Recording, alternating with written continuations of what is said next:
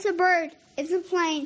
This is Jason J. Lewis, the voice of Superman on Justice League Action. This is Mark Wade, writer of Superman Birthright. And you're listening to The Krypton Report.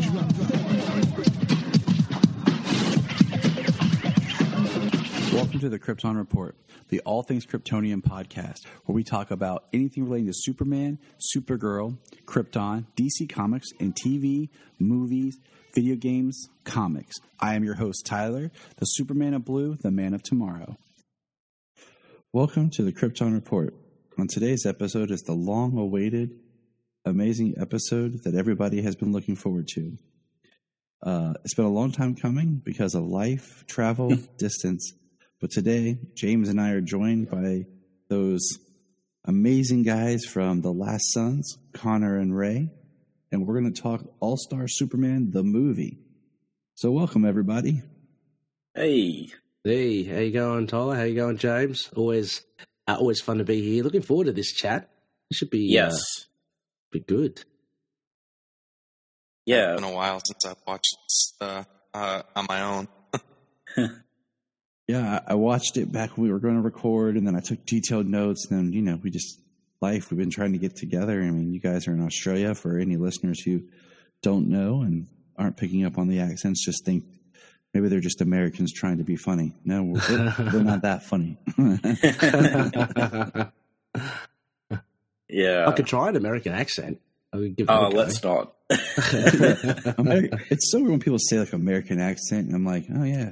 But then you hear it and you're like, oh yeah. But then like it's just funny to me always because, other countries have like regional accents, but I feel like America is just kind of full of like the idea of the regional accent. Because you have like the southerner or like the northern, like New York, Boston, the deep South, and I'd say my favorite. My favorite would either be Boston or I think people from the Bronx. I always have a little laugh at that. They're fun.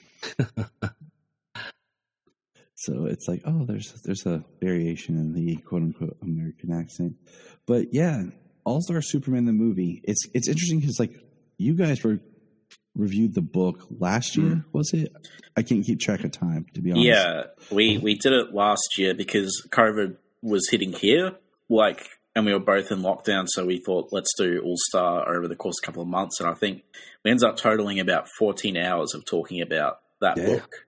So, and you guys did it as well, didn't you, the book? Yep, I haven't listened yet because I had spent so much time talking about the book and reading about the book that I'm not quite ready to jump into another analysis yet, but I will listen to it one day. That's fine. Yeah, we did it this year, and the idea is, we broke it up some, and we're talking about it, and then we're going to build up to doing this crossover. Yeah. Since you guys did the book, and we were doing the book.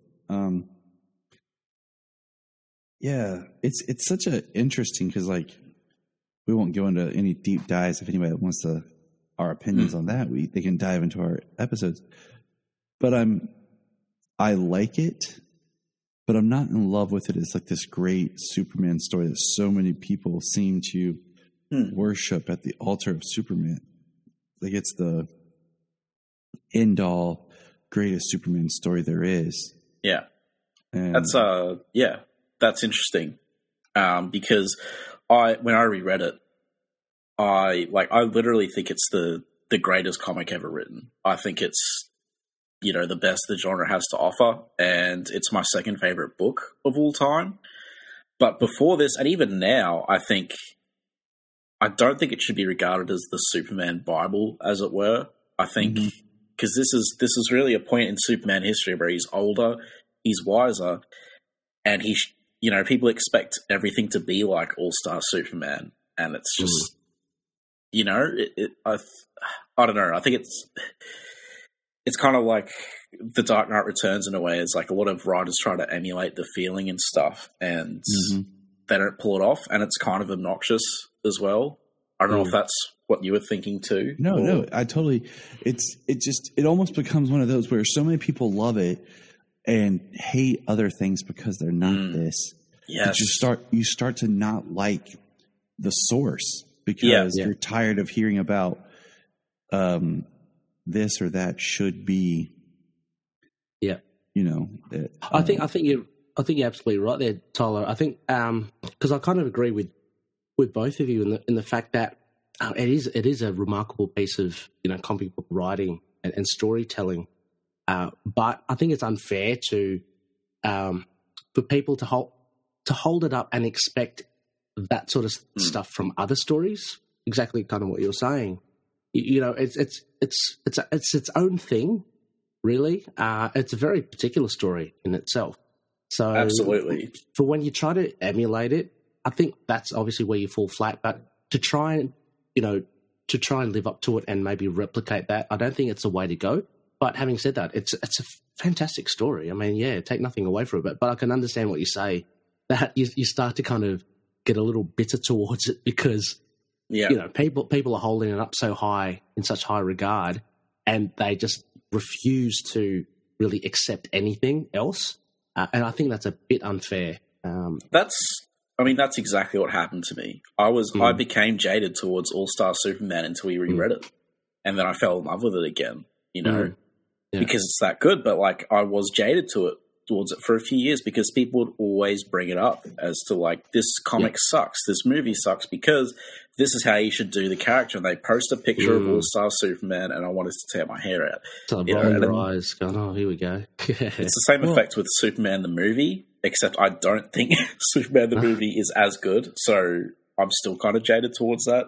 But you know what's funny about Superman the movie, and I agree with what you're saying, is I really like it up until about the third act. And after I think right around the part where he puts the kryptonite around Superman and Superman's got to escape, I'm just kind of like, after this part, I'm not really as into it as I should be. And it's supposed to be the big climactic,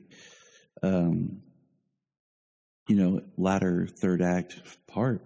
And I'm just not into it as much. I mean, I like how the final confrontation is him sort of preventing a natural disaster as an idea. But I agree. I mean, it's even earlier in the movie for me where I kind of lose it, I mean, I guess we should tell people we did Superman the movie together. Yeah, we did. Episode 10 of Last Sons of Krypton, and then we hopped over here to do part 2 of it, so you guys should go check that out. And I will be talking about it again soon. I'm at least it's been a while. Well, it actually hasn't, because I rewatched it when Richard Donner died, and I didn't enjoy it.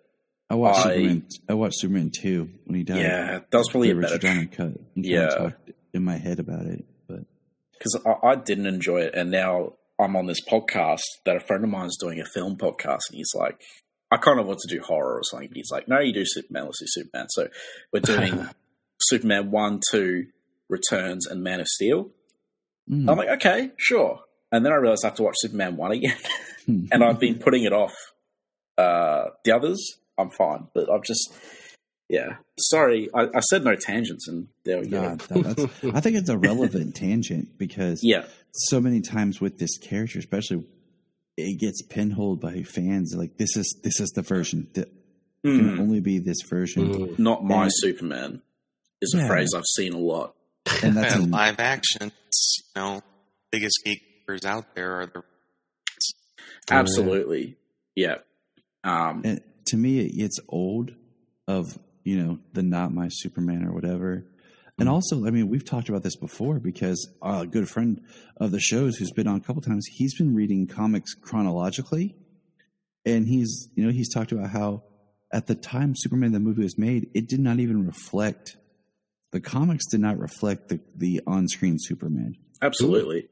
I mean, that movie was kind of like a high-budget version of the George Reeves show, if anything. The Clark Kent is a complete creation of the movie team compared to what was being done in the comics. And you think about how that has stayed with the character since then. Yeah. Because movies are the mass media version of everything that the masses will consume. Yeah. Yeah, it's people have really selective memories of Superman, and Superman's had so many different eras and incarnations. Look at Golden Age and Silver Age. night and day. They're completely different. And I think that's this story, right? Is just it calls back to some Silver Age stuff. And if you're not as tapped in with that vibe, I don't think the story vibes as well for you. Yeah, it's interesting. It's a conversation that's come up a lot, is, this story with new readers, because for some people it really seems to connect, even though they don't know anything about Silver Age Superman. But for some people it doesn't connect, but then when they try it after having experienced those sort of Silver Age stories, it connects with them more. So it's a really weird book, I think. I personally, one thing about me is I'm not a huge Bizarro fan. I'm not a huge Bizarro World fan at all.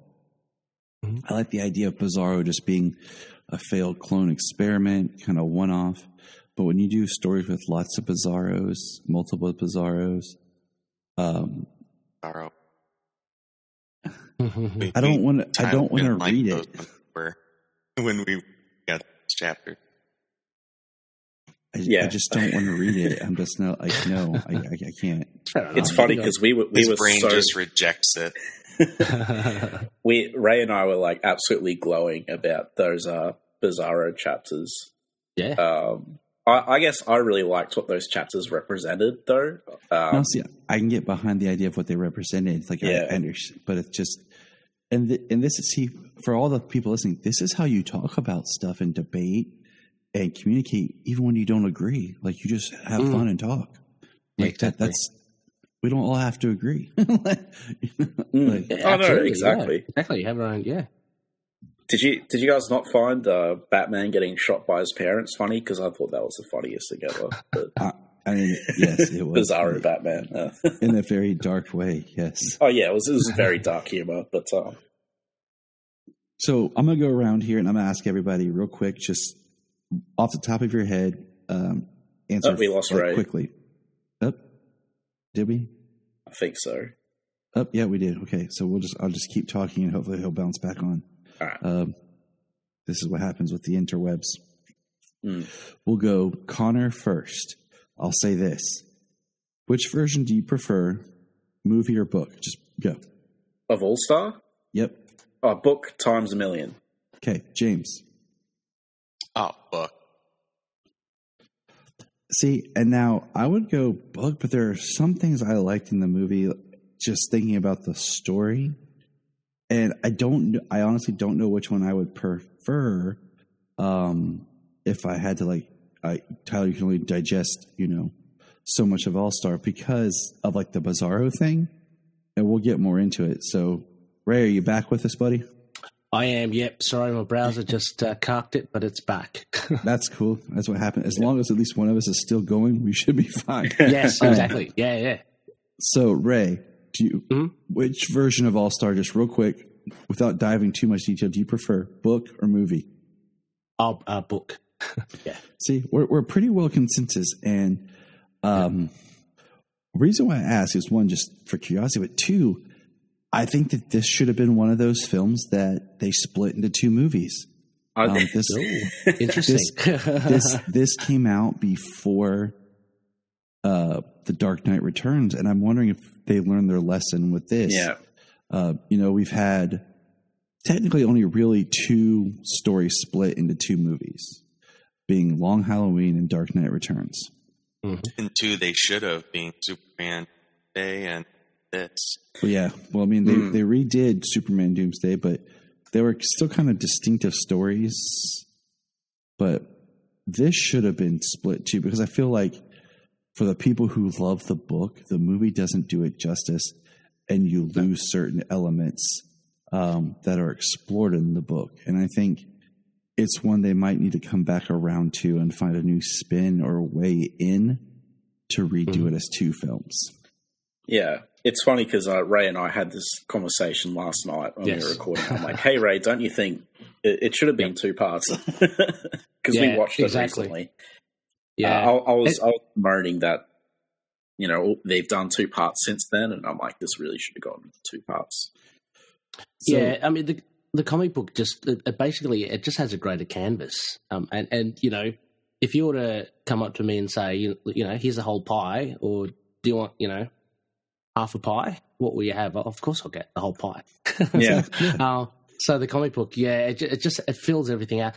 That's not to say that the TV, the animated feature is bad. It's good. It's impressive. I think it's pretty good, but it doesn't. It's very concise in the story it tells. Mm-hmm. Yeah, the bits that it takes. Yes, exactly. The artwork is great. I mean, doing an animated version of Frank Quietly's art, it works. Yes. So let's some quick background notes here. Came out in 2011. It's an hour and 16 minutes. It's directed by Sam Liu, who's done multiple of these DC films. The movie weren't even 8 minutes. Yeah. It's voiced by James. Superman's voiced by James. Is it Denton? I believe is how you say it. Lois is Christina Hendricks.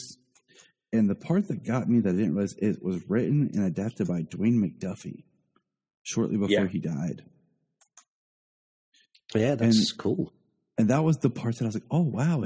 Wow. Like, so revisiting this film, having had more history with Dwayne McDuffie, I kind of kept that in my mind about, like James just said, he did a good job of telling the story that they chose to tell from the source material. Yeah. And for those listening, Dwayne McDuffie, prolific comic book writer, one of the founders of Milestone Comics. I've actually started on my DC Infinite rereading his original run of Icon. Nice. Okay. I found it. That's I found one it I've been wanting to check out myself as well. I found it really compelling because I found, not to go too tangential, but some comics from the 90s or whatever I felt were paced weird because they were so dense with, one thing I always hated about a lot of 90s comics was you're reading, say, Superman. You get to the end and it's like, for the rest of this story, get Superman Man of Tomorrow, issue blah. The dreaded triangle era. Right. And I'm just like, I hated that. And I was telling that to my wife the other day, especially like reading stories on the app because it doesn't follow the triangle. It just follows the book. So if you're, you get to the end of an issue of Superman and, the next issue is Superman Man of Tomorrow, but the app links you to just the next issue of Superman. And I'm just like, I hate this. So it never felt like you were getting a full story, but reading Icon, I mean, I would get to the end and just keep going because it was just so well done. Nice. There's some people out there, God bless them, put the triangle era into a chronological read. Post-crisis. I would love that. Because, trying to read, go looking up on wikis and stuff, okay, exactly which issue is next it's a nightmare. Sure, it works for the time, but for posterity, Yeah, for sales and collections makes sense, but in the age of reading the digital comic, the app needs to step up their game. Yeah. So what do you think, first of all, of the voice acting of Superman? I loved it. I thought it was really good. I thought it was pretty solid as him. I know a fair few people have voiced Superman, so I'm not sure how he kind of gauges against all the others, but I had no problems with it. I think, my opinion, I've done a podcast where and one day I got to talk to 2 Superman voice actors. That was awesome. Nice. Yeah, wow. And we did, and in between talking about the voices of Superman, and I think he did well. This is his one-off, and it's not on the ladder bad side, but it's not in my top 5. So I think he did. Who's your favorite? Okay, so here's what I realized. Because I feel like when you say that, it always comes down to Tim Daly or George Newbern. Okay, yeah. And what I've realized is it's George Newbern because of the dialogue that George Newbern gets to deliver. Some of my favorite animated stuff has come from him voicing. Examples, the Superman and Shazam, the Return of Black Adam short. Yeah. He has some great lines that I love. Yeah. He voices it for Superman versus the Elite, which is some great dialogue. And then, of course, he gets the Destroyer episode of Justice League Unlimited. And he gets the For the Man Who Has Everything episode, which are just some of the best lines in episodes of the character in animation. So he wins.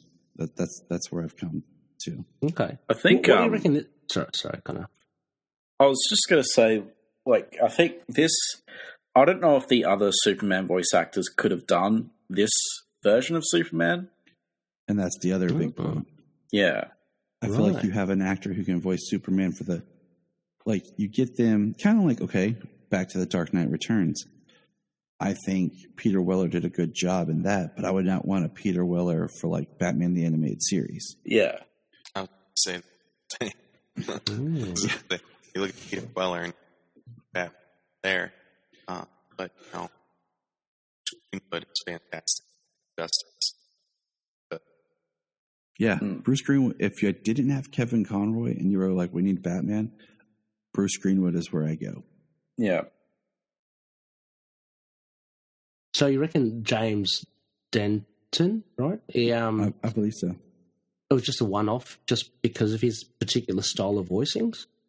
It was also, I think, just the way they were doing the movies at the time. They would just, bring in a cast, do this one movie, and that was it. Okay. Yeah.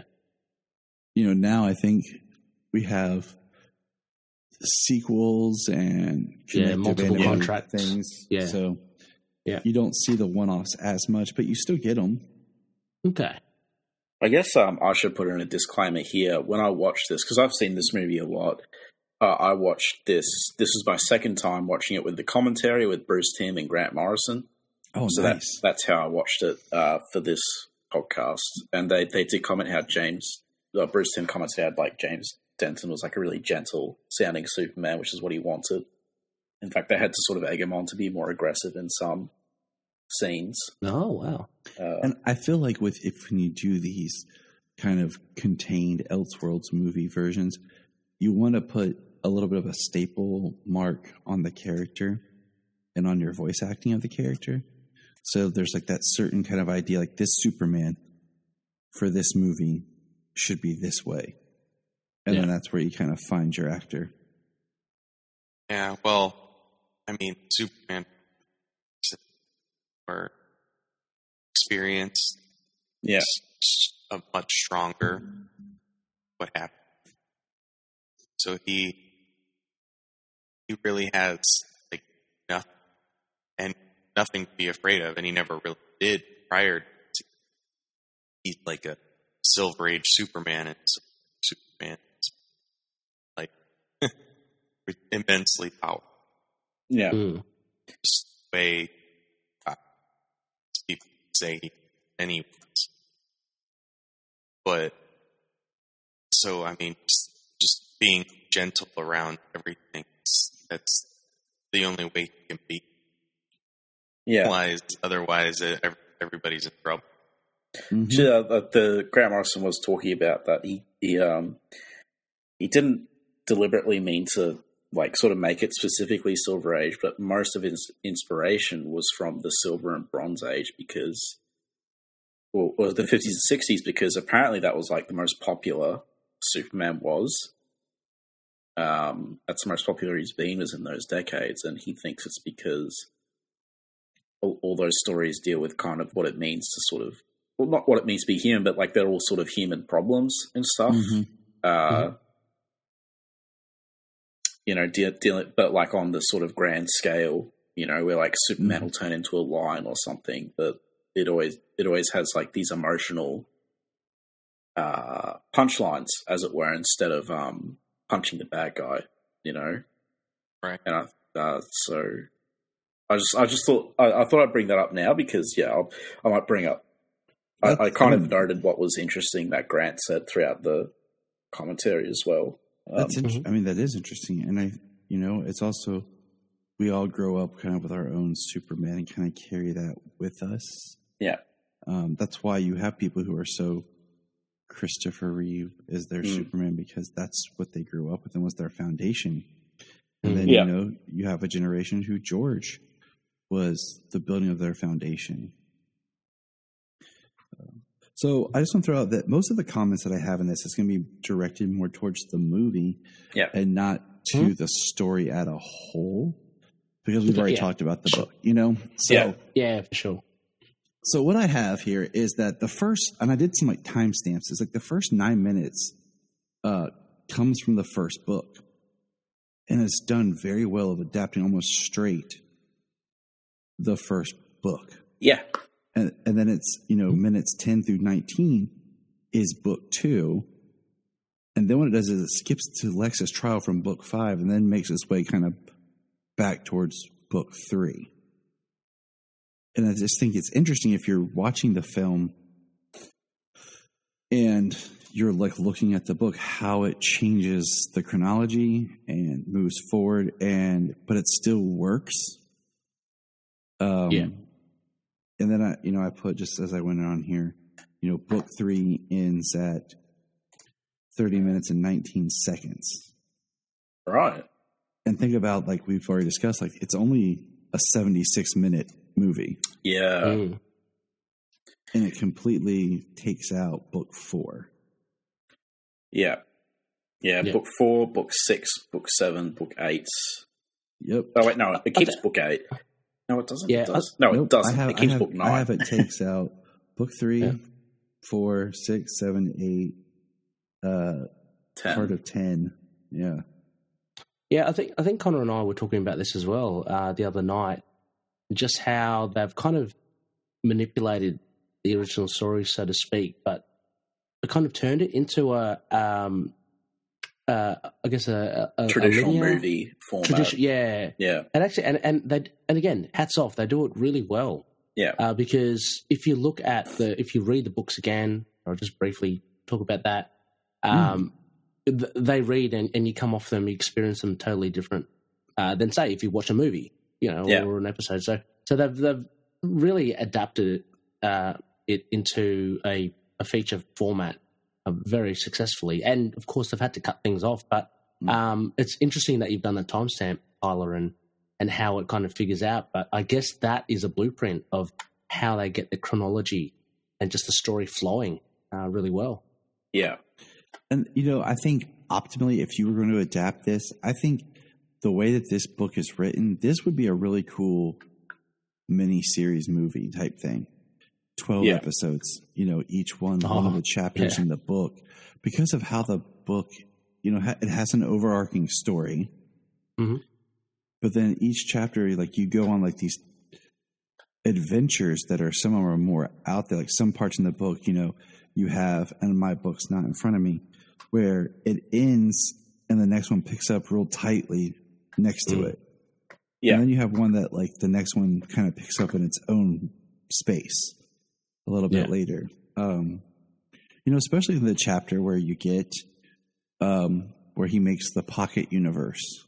Yeah. And that gets really heavy meta in it. And that's, out of the film. So,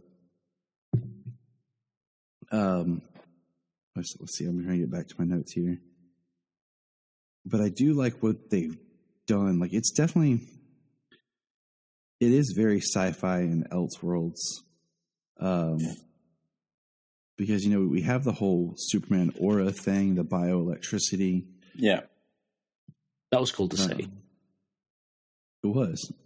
Yeah. I liked how the animation, tried to, it didn't just copy paste Quitely's art, because obviously you can't just take comic panel art and make it, move. But they kept, the principles and stuff that Quitely was going for, like the soft sort of more gentle character features and stuff of the characters, especially Superman. And, it's funny they did mention Ray, because I remember one of the only quibbles I had with the series was there was a lot of blank backgrounds. Oh, yeah. Remember how we talked about how empty some things looked? And that they did actually talk about that. It was deliberate. Oh, really? Okay. Yeah, and then like Bruce Timm was like trying to adapt that into the movie as well, which is funny. So very interesting. Yeah, sorry, my notes are like half about the movie and half about the book because I was listening to it with the commentary, and Grant said some stuff about the book that wasn't in the interview I used for our coverage. So Banish him, Tyler. That's fine. No, that's fine because you're bringing light. Because in my notes as they go, it talks about how. All right, they're at this part from book 10, then they do this from book 11. Yeah. Mm-hmm. Then we pull, back to book 9 for the circus, Kent to the Daily Planet, and then, I have here, it says, it talks about Bar-El. There's like one quick mention thing. It says, it skips to book 10. Superman pleads to Lex. Superman at the grave, like book 6, back to book 11. Yeah. And my one of my issues, this is kind of a book and movie thing, is like if it's Bar-El, and this is what I hate when writers don't like. If it's L, why does it have a different symbol on their chest if they're supposed to be a member of the L family? Well, I mean, yeah, but that I don't think they really did that whole L symbol thing until the Reeve movie, right? I want to say yes. I want to say it didn't really make it the family because I think it was more. I think it was more of almost a Marlon Brando thing of like wanting, the S to be the be the family crest that he could have one as well. Like I don't think I can't remember Kara's parents, but I don't think they had the same symbol as Jor-El. But I could be wrong.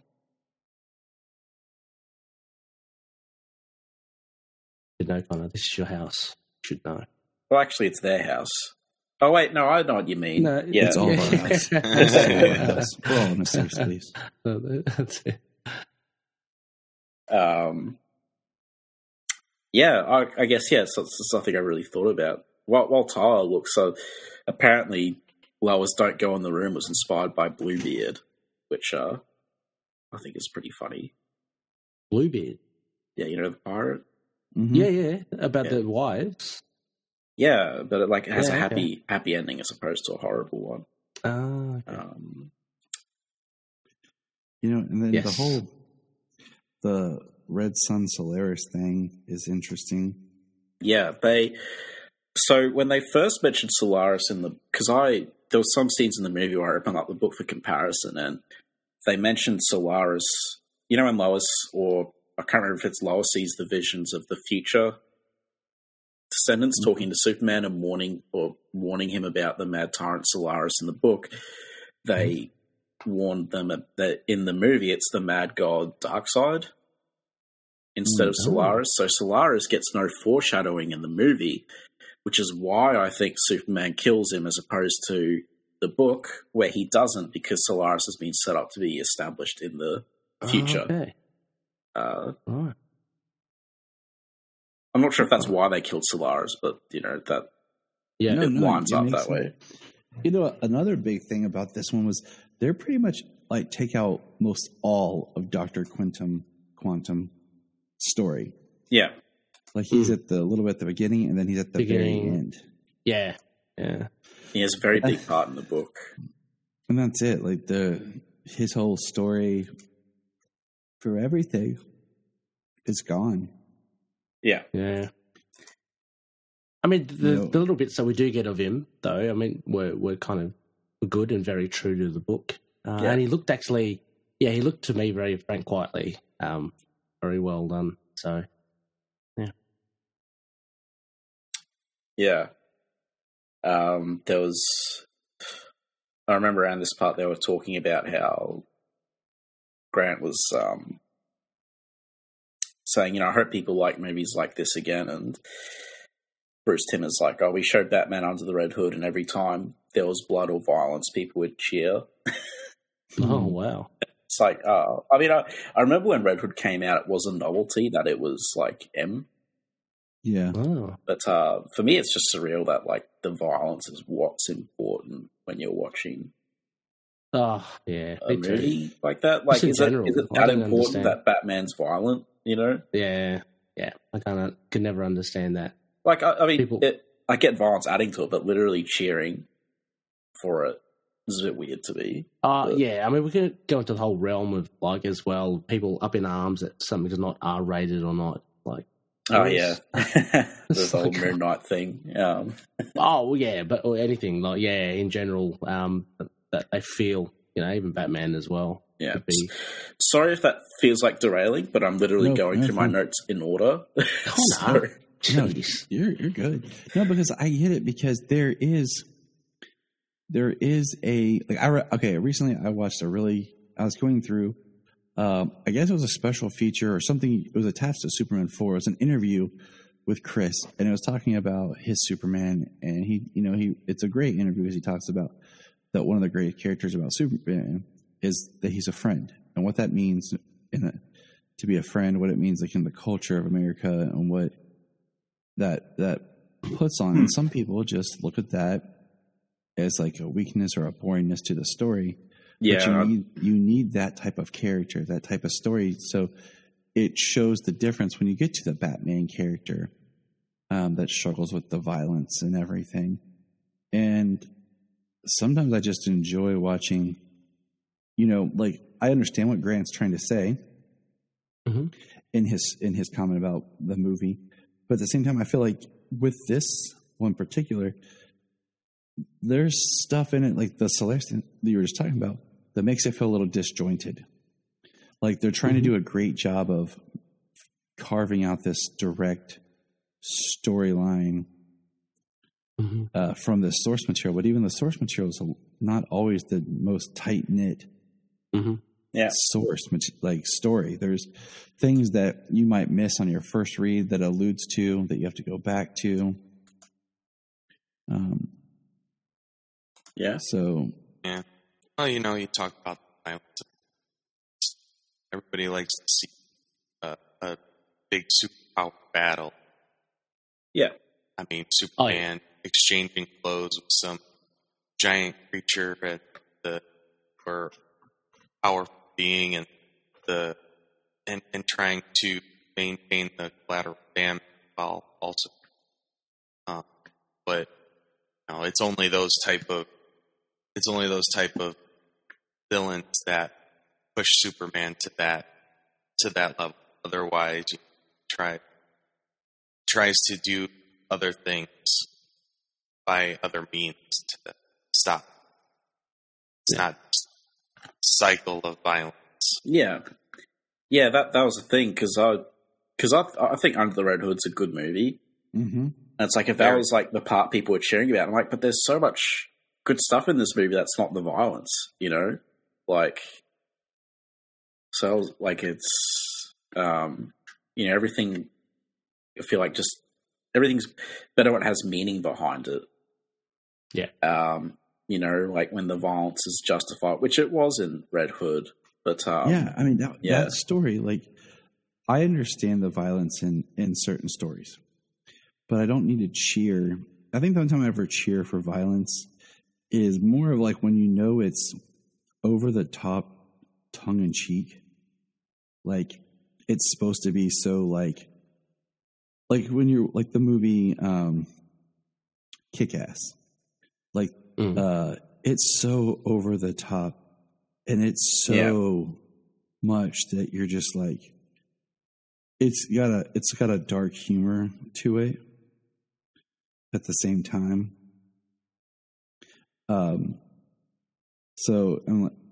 But I understand when it's just supposed to be like the normal violence that you're like, oh, okay. Yeah. I think it just ties in, I think, as well, like, that whole conversation they were having with Bruce Timm and Grant Morrison is people just kind of unwilling to accept a character that's good for whatever reason, that doesn't have any sort of darkness or ulterior motive to them. And that's something I don't understand either. Nope, but, I'm completely with you.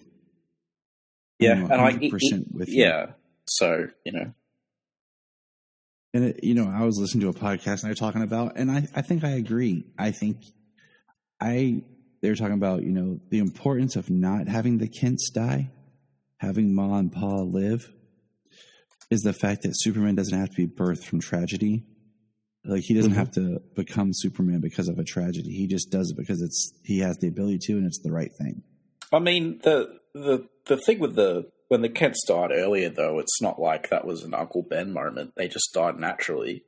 Well, I mean, it's always how they kind of use it with Jonathan Kent. Was like it was the catalyst for him to go off into the world because, you know, you have the great line in Superman the movie about all these powers and I couldn't even save him. Yeah.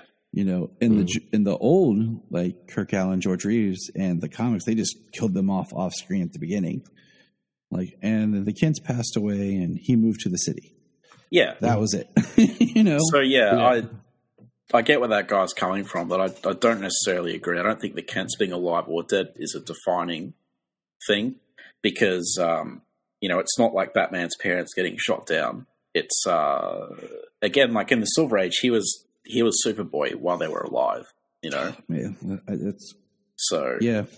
Well, you know, I also think that Superman learned the same lesson about how to save everybody, no matter how powered they are.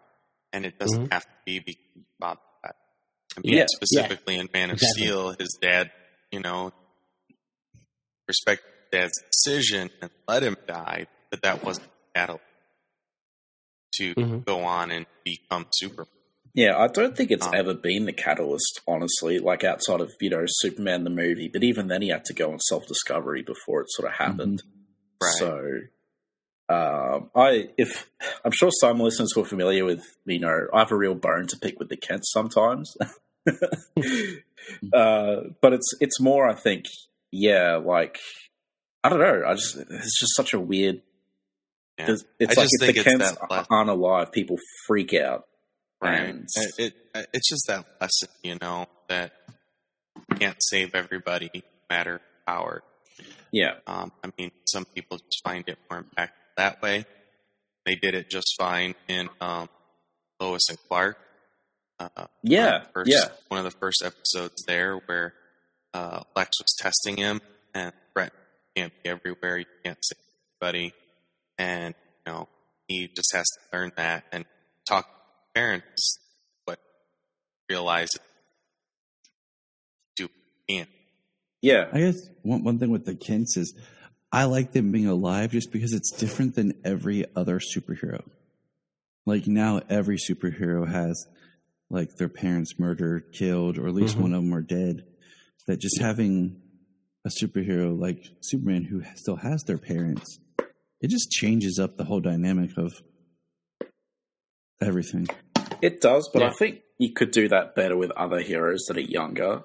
For me, my personal taste is like, I don't know, for me, Superman's story speaks to me more if like his parents died of natural causes because it's just like life, you know? Yeah, his parents dying of natural causes is the best way to go. Just because that is, like, life. You know, they're not going to be around forever. I mean, sometimes they look like 80 when they adopt him. So, yeah, I'm not a fan of that part either. Yeah, I will say Lois and Clark is my favorite version of the Kents. They're very charming in that show. Yeah, I guess regardless also of Superman's longevity, he, like anyone else, is going to have to, I guess, accept that fact, like you say, that your parents, you know, they're not going to be around forever. I mean, like Superman's got that particular thing to deal with as a whole, you know, with the human race.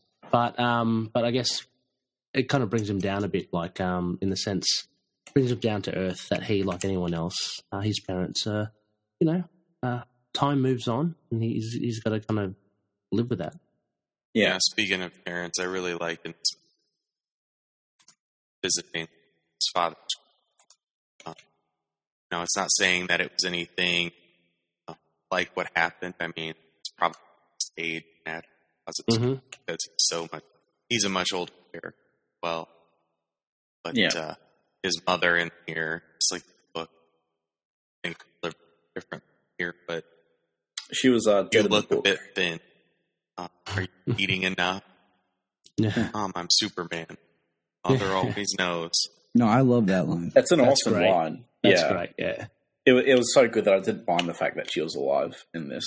And even in the book, like when Pa Kent died, it wasn't from any sort of unnatural thing. He just had a heart attack.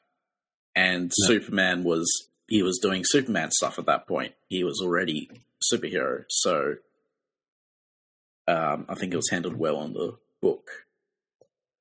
Yeah.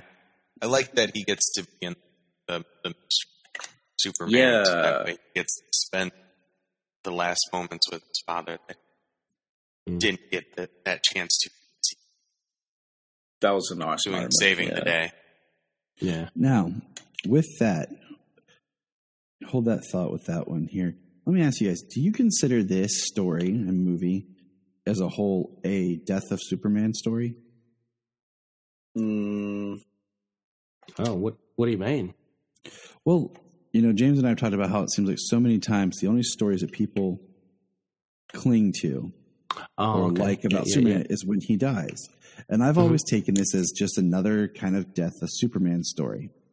But then I had someone point out to me that, I always kind of looked at it as at the end of the story, Superman's up in the sun. Lois talking about he's up in the sun fixing the sun. Yeah. And I always thought that was kind of more along the lines of her rationale, her thought process. But then, someone pointed out that there's another story that features a golden looking Superman. Yeah. And then at the beginning of the story, there's the golden Superman. That's actually the Superman that was in the sun back. And I was like, I don't know why I never thought of that or interpreted it that way. Yeah, Grant Morrison, 1 million. Yes. Yeah, that's it's funny because because I remember when Ray and I covered this was one of the gaps as well. What was the exact sort of intention here? We know about DC 1 million, but that could be an Easter egg type, So it's is he dead? And Grant Morrison actually talked about it in the commentary, which I'm like, oh, cool. And Morrison says he pretty much wrote it as a death. He wrote it as Superman dies, essentially, but it's a mythic death. So, he has a mythical... That's how I always interpreted it, is this is just another death of Superman. And it was one of the things that kind of bugged me, why people hold this so high, is I'm like, once again, we're at Superman's death, and that's the only story that makes sense. Yeah, it's death in quotations because again, in the book as well, I keep forgetting how to pronounce it, but it's what's that word, Ray? Apotheosis ascension. Oh, okay. Yeah. When someone becomes a higher being, a god, well, basically, it's a death in the sense that he'll stop being the Superman we know, and he'll ascend he goes to this. He'll ascend to a different kind of plane of existence. He returns as electric Superman. What? So sure, he's there fixing the sun, but he's fundamentally not going to be the same Superman that we've just read about, and not in a sinister way, but in just a sort of happens way. And again, one of the things he was going for with the ending is it's a mythic death in the sense that people will tell stories about the man fixing the sun and stuff, and he'll live on like that. And his legacy of heirs as well. He might come back eventually, he might not. But it's not how King Arthur's supposed to come back from Avalon, right? Yeah. Kind of like that. So it's interesting. There's heaps of ways you can look at it. Yeah, and to answer your question, Tyler, as well, I think to an extent I did see it like that, but do you guys remember the movie Powder? Do you ever watch that? Yeah, vaguely. It's been a long since I've seen it, but yeah. Okay, that's how I kind of years. Yeah, that's how I kind of likened it to, about this guy. Essentially, kind of, it's exactly what you're saying. Yeah. In this movie, this guy is like an albino, but he's got these weird powers, and he does die, but he lives on in a different form, in energy. And it's kind of that's how I kind of see it with Superman here. Yeah, it's kind of, he's not dead. His energy is still around, but he's doing something. I mean, as we're talking, I can look at he went to the sun, became part of the sun, and then his light shines down on us. Yeah. Yeah. Yeah, sorry. I guess I didn't really answer your question, Tyler, about... No. I don't know. Fine. Like, it's it's a Death of Superman story, but that's like saying, the famous King Arthur legend, Morte Arthur. That's just like saying, oh, it's King Arthur's death story. There's so much more to it than just there's so much more to a death story. It's not just about Superman's death. It's about his life. It's about who he is. It's about his relationships and this sort of cycle he goes through. And it leads up to his death, and it all builds up to its death, and it's all leading up to it. But it's not just the death. There's so much more. Yeah. It's not Death of Superman, where that book is literally about him just dying. Or other stories as well, similar to, I kind of think of it, say like the Silver Surfer Requiem, which is all about him dying and it leads up to his death. But I put All-Star Superman in a different category. Essentially, it kind of does that, but there's just so much more than that act at the end where he does kind of die and change. It's way more than that.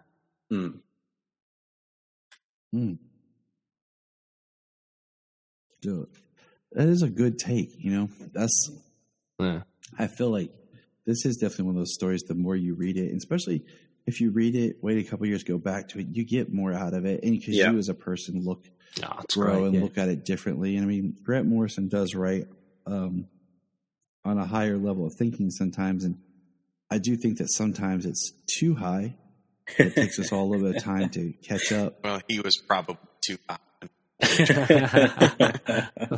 Right use of words, yeah, no, definitely. And like, because reading that interview, there's so much thought put into like every page of this book, and there's something I never would have picked up on if I hadn't read that interview, like the weird Buddhism / Renaissance symbolism in like one of the pages or something. I'm like, I would never have picked up on that unless I had that specific knowledge, So it's it's definitely a book you can go back to, I think, and get new things out of, which is one of the reasons I love it. Because first time I read it, second time I read it, I got completely different things from it. The first time I read it, I took it as it was. I didn't sort of see the picture and the meaning behind it. Not that you have to. You can take it as it is, as the sort of story of Superman's adventures while he's dying. But the second time reading it, I started to notice the sort of cycle he was going for, and just like the way all the different seemingly unrelated parts like Bizarro were actually crucial to the main story. And reflecting, Superman's state of mind and what is actually happening. So, again, we're talking about the book and not the movie, but yeah. No, it's fine because the book is of the movie, and there's so much that gets cut out. And like a lot of the Jimmy Olsen, with his whole thing about his whole arc is gone, and like. He's pretty much a cameo now. Yeah. And I liked his little bit, though. That was funny. At the beginning with Steve Lombard. Yeah. Like, you going undercover? Like something like that? He goes, no. Oh, that was funny. Yeah. It is funny, but I just, thinking back, like, Jimmy's whole journey it's massive in the book. It is, yeah. He gets a lot to do, yeah. And the one thing I really criticize in a way about All-Star Superman is I don't like the relationship between Clark and Lois in All-Star Superman. It's an interesting talking point, that's for sure. She's not quite. There's a few things. We won't go down the rabbit hole, but it's much like I don't think Margot Kidder is a great Lois Lane in the sense that her and Clark's relationship is horrible in the movies. Yeah. So I'll argue that anybody can message me and we can talk about that. But that whole relationship in the films is horrible. My thought is this: with All-Star Superman the movie, is it a well enough done that you feel that it's done well enough that you can say this is the movie of the book, or is you're like, this is a take off the book. Like if you're talking with someone and they're reading the book and they find out they're a movie, how would you kind of suggest or talk to them about it? Like the movie's something of its own, because I always hate that. Like, oh well, the movie's its own thing and the book's its own thing. I'm not always a huge fan of that idea because sometimes I want to see the book brought to life. Yeah. Or in animation or whatever. So how would you approach somebody with the movie compared to the book? Connor, you go first, then we'll do Ray, and then James. So is this someone who hasn't seen the movie or read the book? Or? Right. They're coming to the property new. Yeah, I would say read the book. I would say the movie does it's impressive how it manages to make a movie out of the book, but it's really the Diet Coke version of the book. And for me, it cuts out stuff that's absolutely crucial. Like everything in the book for me is crucial. It all fits together in one big picture, and the movie just doesn't have that. And I think it can feel a bit disjointed. It's like, I don't know. It's for me, it's just no real comparison. I think, as I said, I think the book is a masterpiece, and the movie's just good. That's the sort of difference. So, that's my answer. How would you do, Ray? Yeah, it's interesting. I might go about it differently than Connor's. I would say I would suggest to someone to actually watch it first, because it's a fine feature. It's really enjoyable. It does its thing, but then go and read the book because you're going to get so much more out of it. And then they might go back and rewatch the feature. You know what I mean? I feel it would be, and again, I don't want to sound as if I'm disparaging the feature because, again, I really enjoyed it. But I think if anyone that reads a book first and then watches the feature, I think you do get a little bit disappointed at the feature because it's not as well done as the book. So my mentality is, no, watch it first and be wowed by it, and then go read the book and then be even more wowed by that. Plus, the feature has gorgeous music as well. It does. Oh, yeah, it does. Yeah, so, I think they're both, and unfortunately, Tyler, I think they're both one in its own thing. Unfortunately, it is an adaptation of the book, but I think that you'll probably get different levels of enjoyment or different kinds of enjoyment from watching it and or from reading the book. All right, James? I mean, so if you've never seen it, I mean, just like I agree with Ray there. So when I saw it first, I got anime, and I bought the trade and I read the thing. So it is a good movie. It tells a concise story, and it is well done, and you get some things in a movie that you don't get in a book. So they each add a little bit to it. But then, I'd say if you haven't done it before, the movie's only going to take 75 minutes of time. Mm-hmm. Book would potentially take more, depending on how fast you like to read. And I mean, when you're reading something like this, there's a lot to think about, and Frank Wild's art is fantastic. So there's a lot to take in. But like I said, like me, I watched it first, and I enjoyed it. Definitely got to want to pick up the trade and the story. Mm-hmm. I think that it would, enjoy the movie. It'll take less time, and then book, and you'll see how much more and how layered the storytelling is in the book. See how much that they were, how much they cut out, but how much they were able to keep and take and tell a story. So, yeah, I think watch it first. It'll take less of time and it'll get you back to it, and then yeah, jump into the book. Really see it expand. You know, I'm with both of you because watching the movie first kind of introduces you. But I think if you read the book and you like the book, watching the movie just is going to let you down. Yeah. Because like you guys both stated, you guys really like the Bizarro stuff. That's completely omitted. And I think it's better to watch the movie, like the movie, read the book, really like the book, and then be like, man, I just wish the movie had been more like the book. But I think if you follow the book first and watch the movie, you're going to be upset because there's a lot that it doesn't have.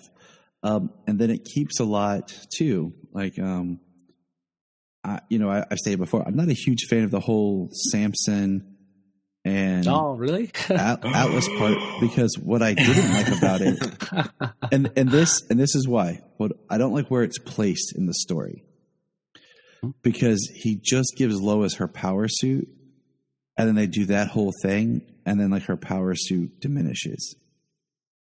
Like I would have actually liked to see him and her do more together. Like they undercut her day as right. Okay, yeah, Superwoman. Yeah, by inserting them there. That's why I'm not a huge fan of this, like where it's at in the story plotting, because I would have liked more. I always feel like there's weight when you do a story where Lois is given Superman's powers and she learns what it's like to be him. I want to point out, shout out to Alvin Schwartz, who literally quit writing Superman when they gave Superman's powers to Lois Lane. They took it seriously back then, these writers. So, yeah. Wow. You talk about like the stuff cut out, Bizarro things, stuff like that. Stuff you get in the book, chapter, or in most of the chapters, that only get a couple of lines of dialogue and be about is him trying to prepare the world for Superman. Yeah. And they only bring that up a couple of times. Dialogue. But in the book, in each chapter, like Bizarro chapters, he passes off a lot of information and helps people. Like the Bizarro guy who's like normal Bizarro. Zabaro? He's like Bizarro. Yeah. Zabaro, yeah. Yeah. And you get him helping people and improving people's lives more in the book than you do film. But you just get a couple of dialogue referencing that idea, comparing the world. It's that. I guess a good way to put some of it for me in comparing the two is, so I really love the imagery in the book and the movie of sort of Clark getting on the boat, Charon's kind of boat, and going into the underworld after he talks to Lex, how they walk under his cell, right? Yeah.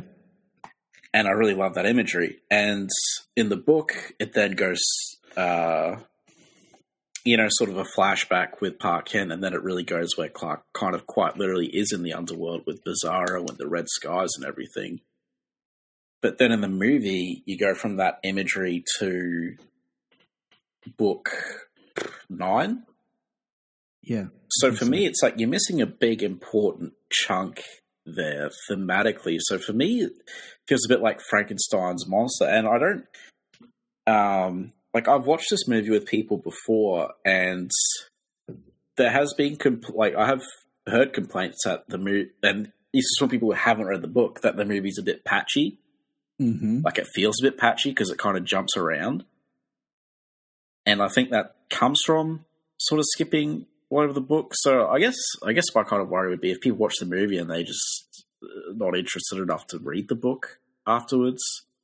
But that really varies from person to person. But for me, it's like, do you want people to enjoy the movie or the book?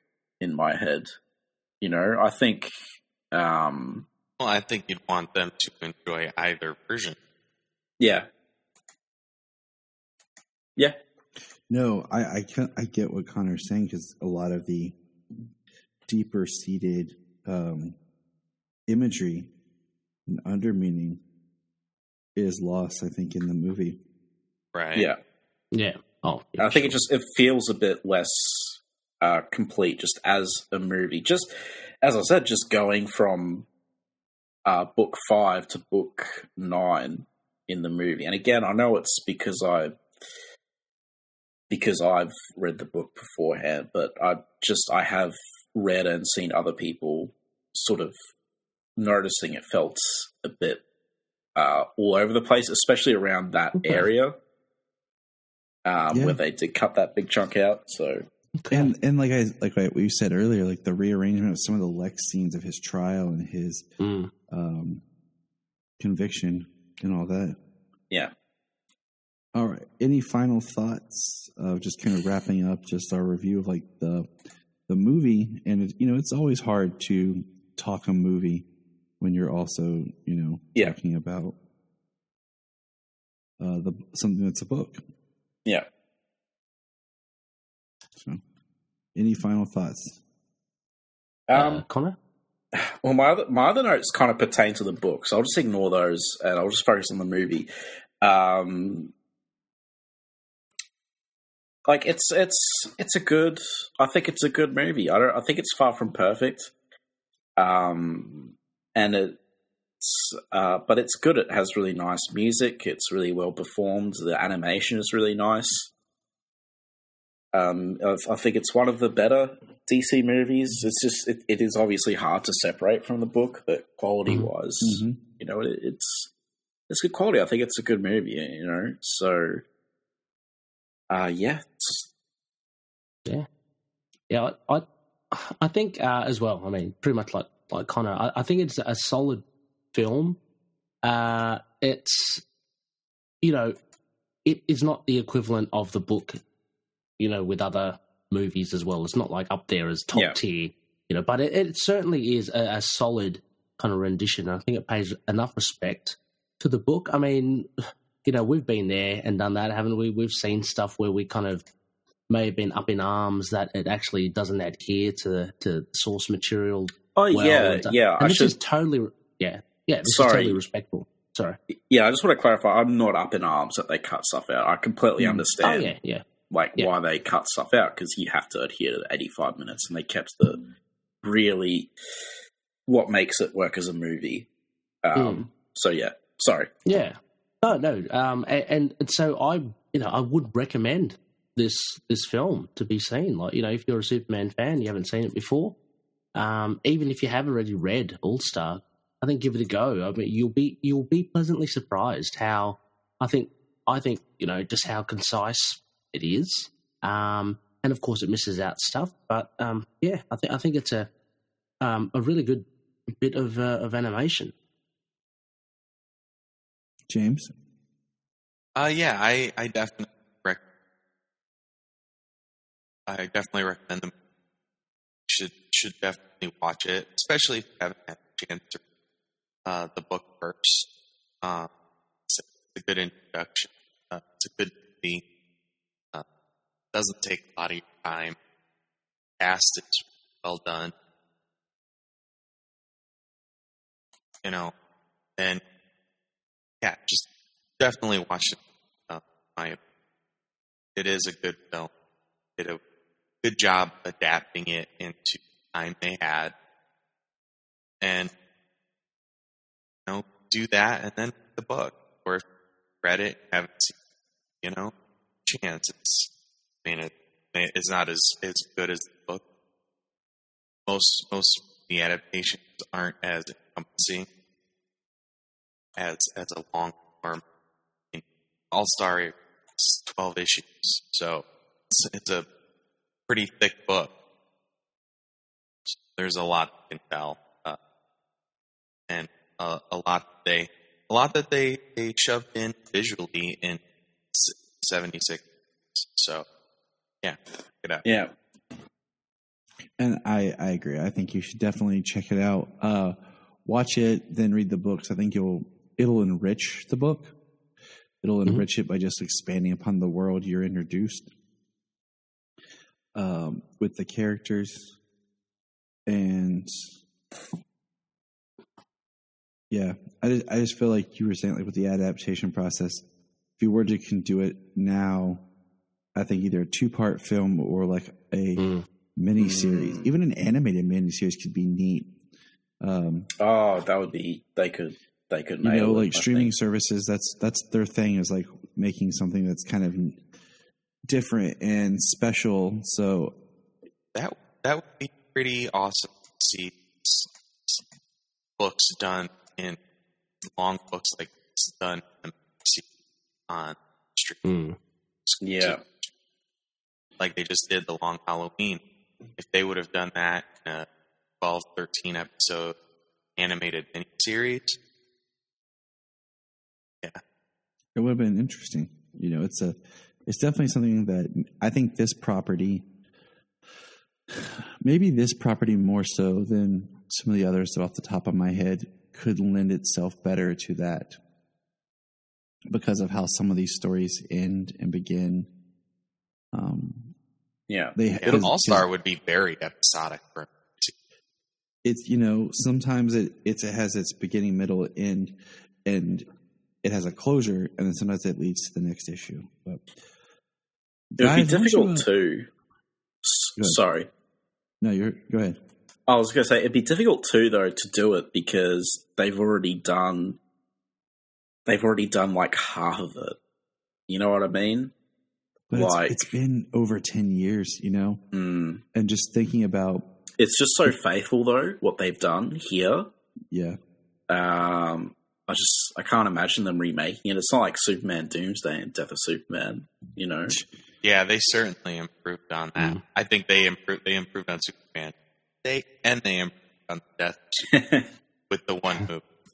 But it's very different to those, with All-Star, if you want a faithful adaptation, you're just going to be getting, I don't know. This plus yeah, exactly. Yeah. Exactly. What they gave us was already, pretty faithful to the source material. They just had to strip it down and condense it to fit a certain time. Yeah.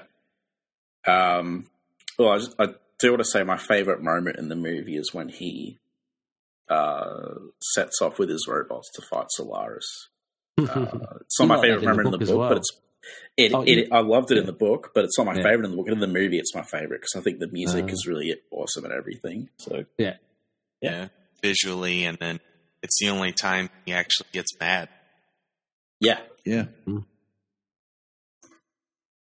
Kills a Sun Eater, man. Yes. So, Connor, Ray, go ahead and just kind of, where can people find you online, listen to you? Connor, you go first, then Ray. They can find me raving in the street like a lunatic. Awesome. That's where I like to find running around with my shirt off. No. So ConnorsGoneMad.com. Check it out. You can find me at Iron Fist Podcast on Twitter. I do an Iron Fist podcast called Sons of the Dragon, the Immortal Iron Fist Podcast. And you can also find me with Ray at Last Sons of Krypton, a Superman podcast. And on Twitter, it's at LSK Podcast.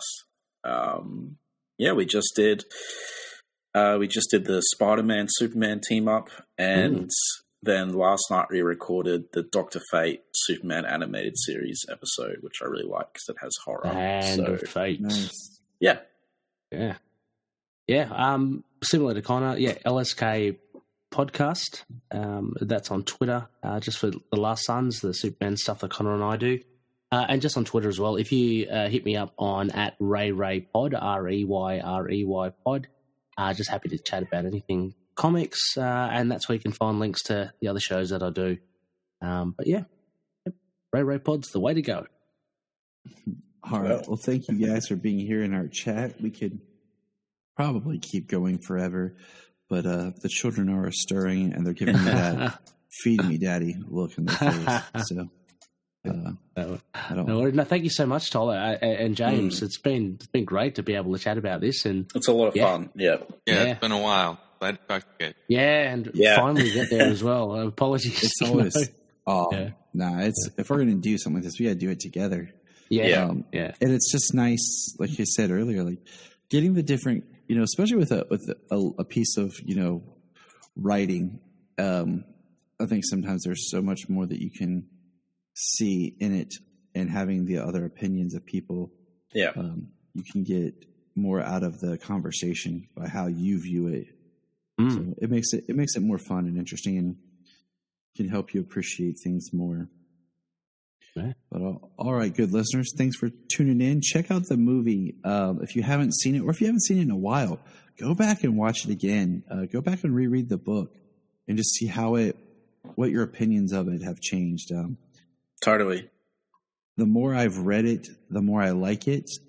It's a brilliant read. Yeah. And I appreciate things more and more, especially with just learning more of the history stuff that he tries to weave in there. So it's definitely something that it'll stand the test of time. I still agree that it's not the greatest Superman story ever written.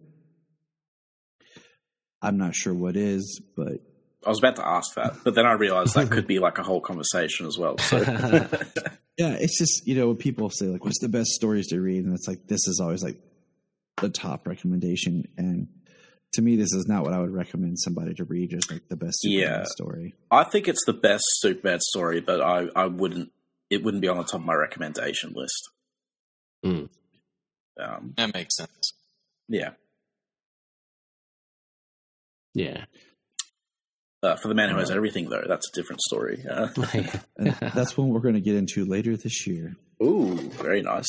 And discuss, because I read it years ago and was like, okay. And then I reread it recently and I was like, all right, I'm getting more out of this. So James and I are going to tackle that, I think, in December. It's so good. Awesome. Yeah. Kind of see where that goes. And that would be one that would be a very interesting like one-off movie to do. You could make it a feature length, like as in like 85 minutes or whatever, I think, quite easily. Yeah, you could. I want to see more of Mongul's mind in that movie. Yeah, the spin-off about Mongols for the Mongol Who Has Everything. Right. Yeah. Sitting on his throne. Just to show, yeah. Like, Superman has this really complicated sort of dream about what he wants, and Mongol's just like, I've killed everyone. Exactly. Standing on a bed of skull. Yeah. Superman's is interesting because, like, in the animated version, the short that Bruce Timm did, like, there is layers of his two lives crashing. Yeah. So you have Krypton, you have Smallville, even his wife. She's supposed to be Kryptonian, but it looks like they mashed Lana and Lois together. And that wasn't in the book, yeah. And in the book, there's a little bit more to it. So that's why I'm like, I love it. And I think you could do like a 70-minute movie out of it and have some more to it, especially. Have you two read Return to Krypton, the Silver Age story? No. I highly recommend that, as that heavily inspired for The Man Who Has Everything, and could almost be viewed as like a prequel, I guess, because his wife in the dream world is actually his love interest in that story. Okay. So it actually adds more for The Man Who Has Everything. So I can send you guys a link on Facebook if you want. Yeah, because I'm about to do a kind of read on some Superman stuff, chronology. Yeah. Fun read through. Yeah. To kind of help fill in some of the gaps of just Silver Age, Bronze Age, because sometimes I dread the Diamond Era, but yeah, we'll get there. Well, let's get out of here and save the day, fellas. All right. Alrighty. Look up in the sky.